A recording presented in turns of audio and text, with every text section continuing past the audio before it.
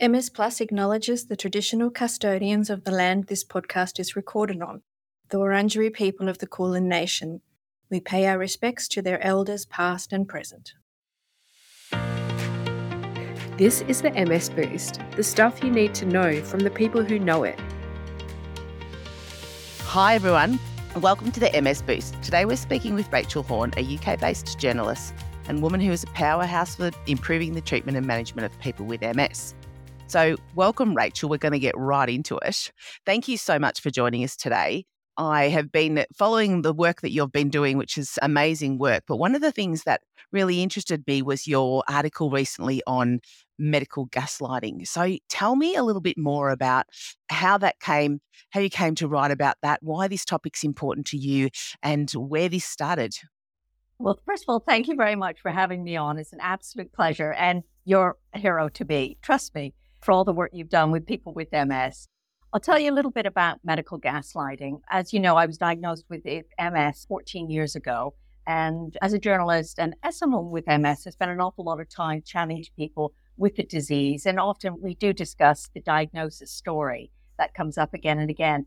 And what I did find, which will come up again and again, was how long it took, and this is particularly women, how long it took to get a formal clinical diagnosis of MS from the beginnings when they would go to the healthcare professional talking about the individual initial symptoms they had.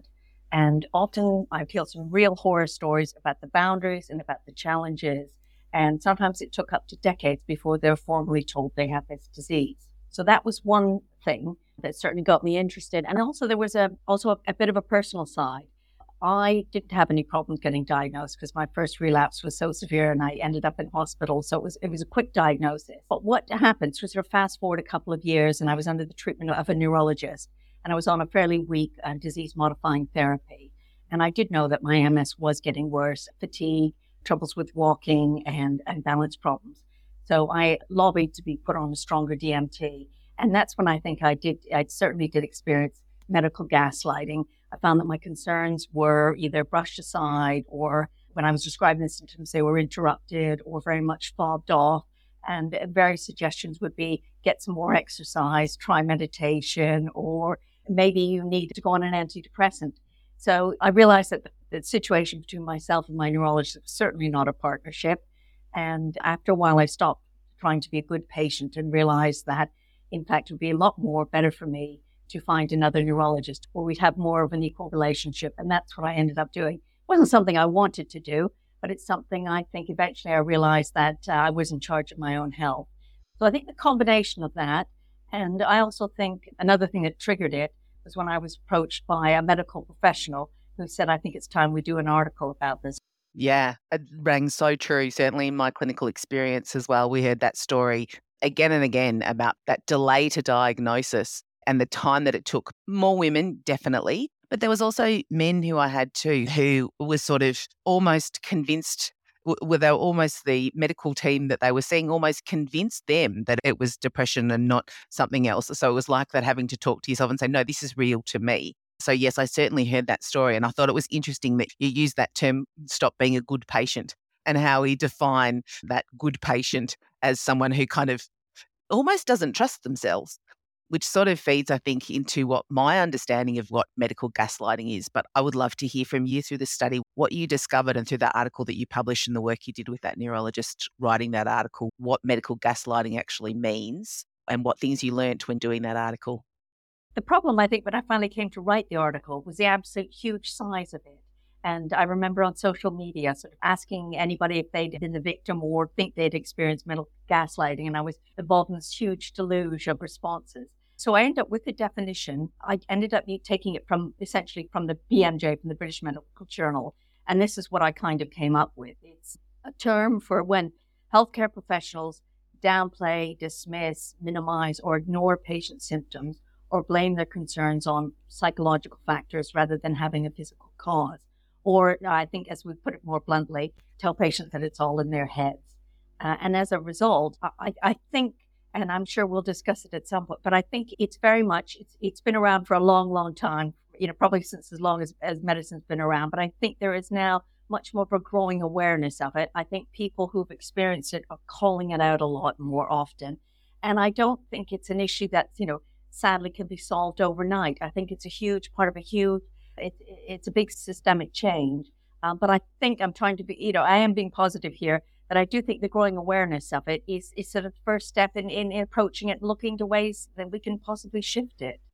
Rachel, you mentioned that a lot of people experiencing this and the delay to diagnosis, but did your findings or things that you were hearing show that people could experience this at any point in their journey with MS? Absolutely. And I think the most common, I'd be very interested to hear what Jodie finds, during her career and by listening to various patients. I do think it does seem to be much more common at diagnosis, only because I think we've got the double whammy with the very fact that I think as Jodie pointed out, medical gaslighting can happen to absolutely everyone.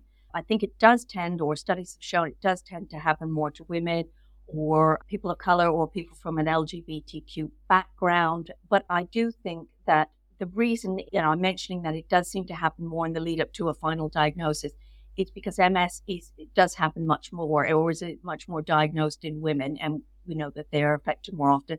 And also, and again, MS is a sort of mysterious autoimmune disease where there's no set biomarker, there's no set blood test. There's no set way we can, scientists, researchers, clinicians can test for MS. And I think it's very much, isn't it, a process of elimination? And also it has such a huge variety of symptoms, doesn't it? Somebody can walk in with just a problem with fatigue or visual problems or spasticity or a headache. And also I think the very fact that those symptoms over time, very typical, especially at the beginning, wax and wane. So a patient may show up to a doctor complaining of a dragging foot, and then within a couple of days it's resolved. So on one hand, I do get why it's so tricky and why the default is so easy to say, look, it is a bit in your head. You've been here several times and I can't find. And also that so many of the symptoms are invisible. How do you measure pain? A tumor you can measure, can't you? But pain or fatigue or tingling, that's really tough. Yeah, I think it's true that it's particularly pronounced in diagnosis and the impact is so significant.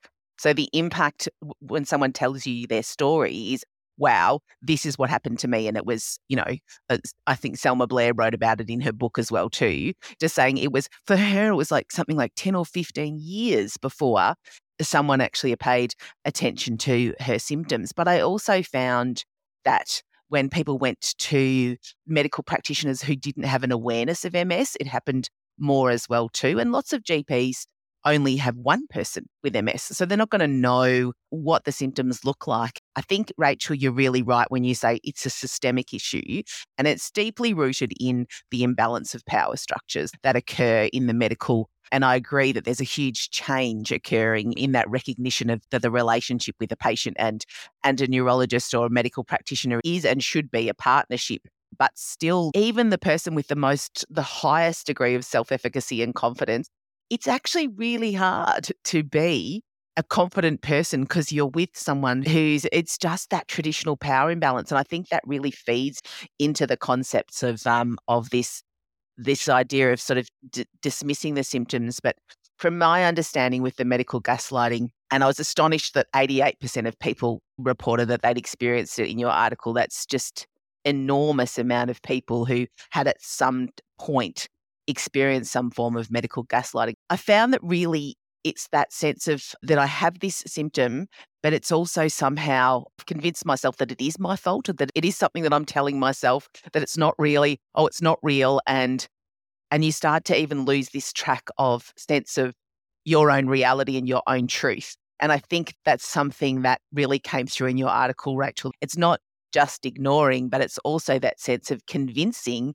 that actually you've made it all up yourself and that's what it is. And I think one thing I found as women went into menopause as well too, there's just this huge, and it's a huge sort of, is it MS, is it menopause? And then people would just say, it's just me. Did you sort of find that too, Rachel? I wonder why you're asking me about the menopause. No, but I very much agree with you. I was 43 when I was diagnosed, and I think the MS diagnosis came first, but then it was followed. And I think the problem is that, there's a couple of parts answer to this question.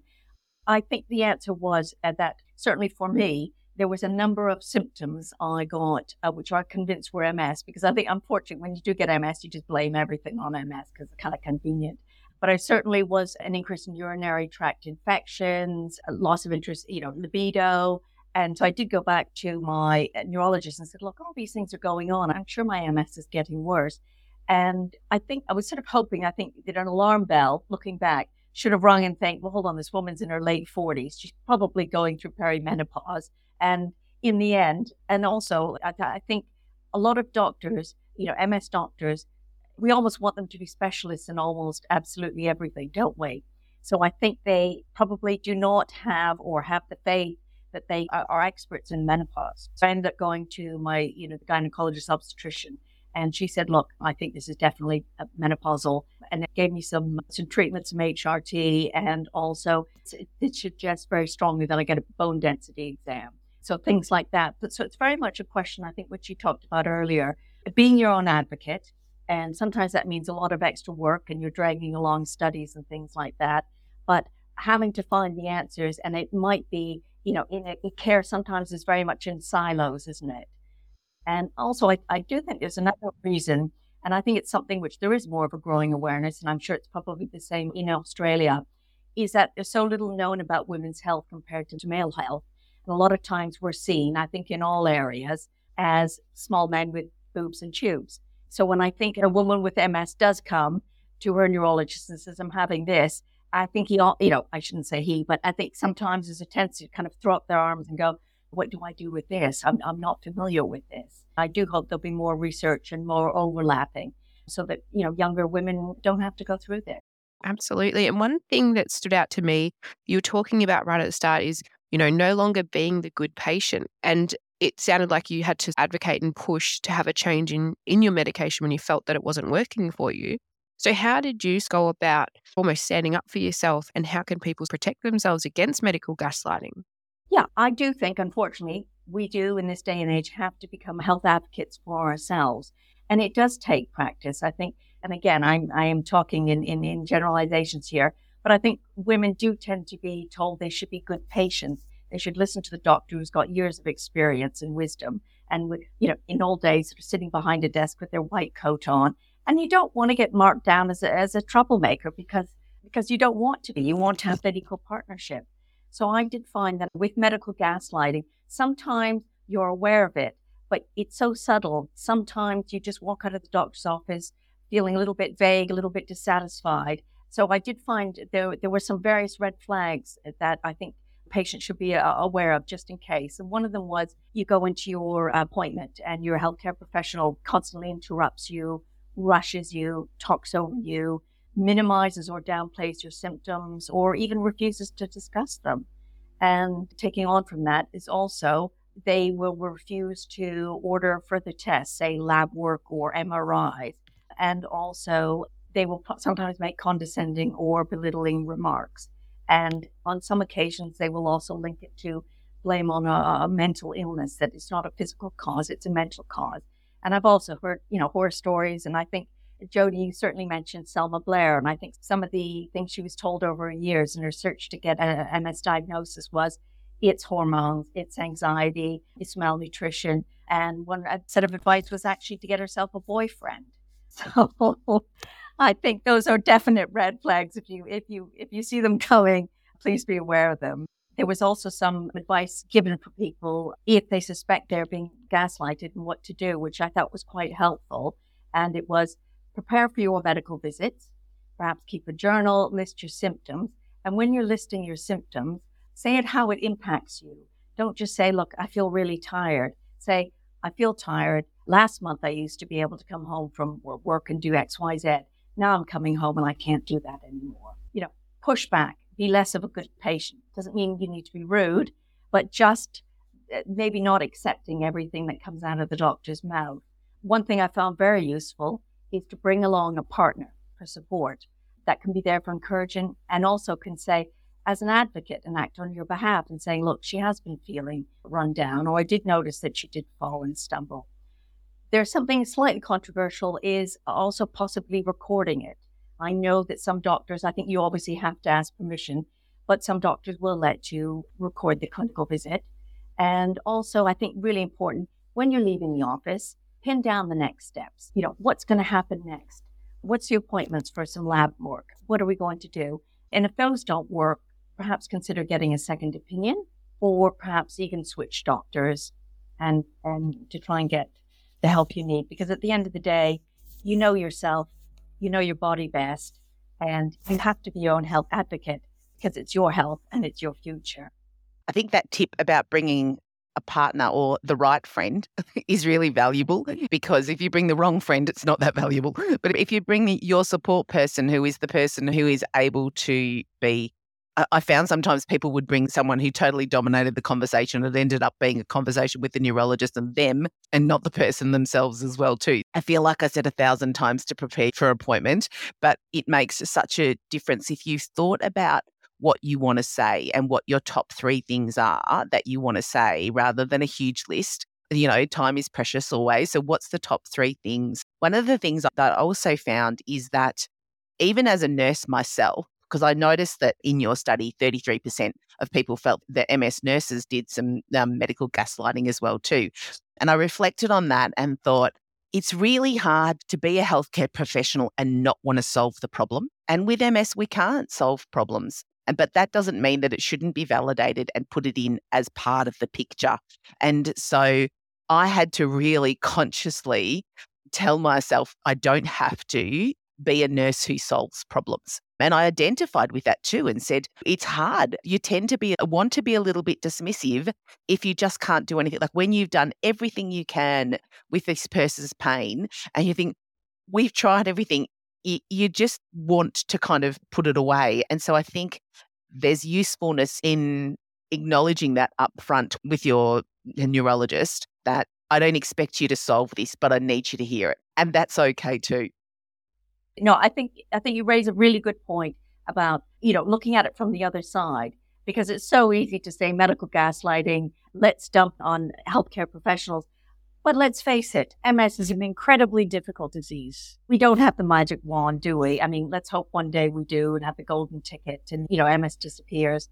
And also, it's such a vast and huge and complex disease that you obviously want to solve it. I, as a patient, want to walk into seeing you and say, I've got this issue. How do you solve it? Make it better. And you can't give me a Band-Aid. And it doesn't work that way as much as I like it. And also, I do think, yes, it is, medical gaslighting is linked to power dynamics. But I do think most of it is not intentional. I mean, we do tend to make snap judgments. And so I think it's just, as I said, an awareness of it and not so easy to put things in black and white and shades of gray.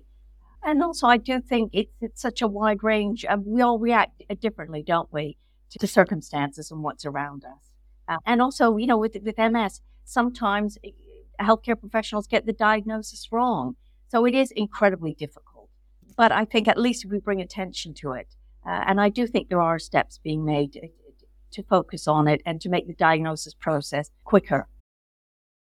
Yeah, I think that you're right. It's not a black and white issue. And I totally agree. In most cases, it's not intentional. It's come from a traditional power structure that's been set up and just is. And that's not necessarily the doctor's fault too. That is just how it is. And the other thing is that women really weren't involved in research for a very long time. So there is this huge gap in knowledge, which sort of feeds into that, the challenge of trying to actually solve the problem and do something about it, which is what, like you said, that's what everybody wants to have. But at the same time, I did see many circumstances where people who upped the diagnosis or even who went to see their GP during the diagnosis did experience medical gaslighting. And it's incredibly disempowering and incredibly difficult to self-manage. And really, once that spiral started of self-doubt as well too, I found that once it started, people would doubt themselves forevermore.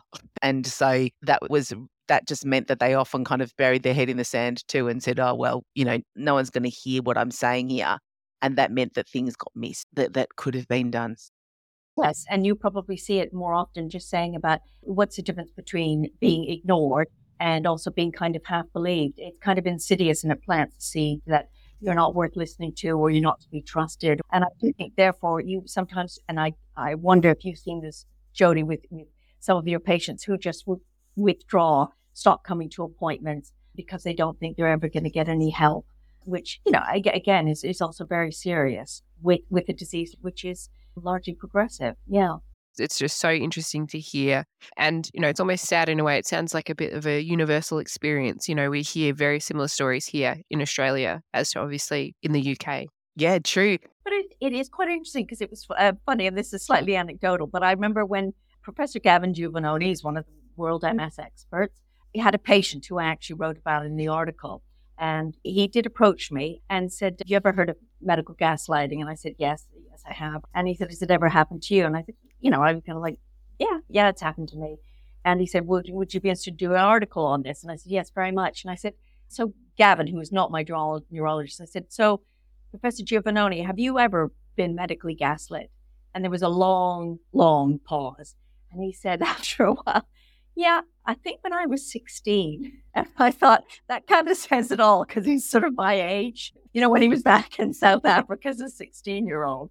But I think when you do ask around, you do ask in a room, most people do have a medical gaslighting story. But I do wonder perhaps it was something that was discussed perhaps at medical school. They don't have to spend a lot of time on it, but maybe just a bit of time saying, let's just be aware of our biases or be aware of this. Yeah. And I'm sure it probably is starting to get discussed more and more. I do see a change. I do see a significant change in the way that people are feeling more empowered when they come to their visits, and also medical people, engaging it more in a level of partnerships. Certainly as a nurse, I learnt all those things about myself too. And I'm sure that in a way someone could have said, Jodie gaslighted me today. Jodie gaslighted me today. And often it was because there might have been something else going on in my life, or I had a sense of, I can't do anything about this. I don't know what to do anymore. And therefore, I am going to, choose to just not listen, and had to give myself repeat permission to say, I can't do anything. And if I could go back to me as a junior nurse, I'd probably say, just tell the person, I hear you. I don't know whether there's anything that we can do about this. I wish there was, with all my heart. I wish there was. But the need for solutions, I think, drives a lot of that. I really felt for me that need to kind of solve the problem. It didn't make it right, but it was a driver. And perhaps people understanding that also bring that to the table as well too. So I think that's really important to have that level of an awareness, and even giving that medical practitioner the permission to say, it's okay, I don't expect you to solve this, but if you've got anything, that would be great. But I do think it's very important that it's heard. And as you said, I think MS is in some ways, and you're probably way more aware of this, it's a very emotional condition, isn't it? Because there's a lot of anger, there's a lot of sadness, there's a lot of loss in there. And I think that does sometimes comes out in patients. They desperately want a solution, and there's no solution. Well, by talking about these experiences and shedding light on this topic, we really hope that it's raised some awareness today and given people some tips. And thank you, Rachel, for your tips. They were incredibly valuable on how people can approach it when they are being aware of medical gaslighting and what they can do for medical gaslighting. So we want to thank you heartfeltly for your time, Rachel, and for being on MS Boost. And we're sure people got something out of this. Thank you very much. An absolute pleasure to be on here. Thank you for listening to the MS Boost. Let us know, have you experienced medical gaslighting before? Check out the show notes for more details, and you can catch up with a new episode of the MS Boost next fortnight.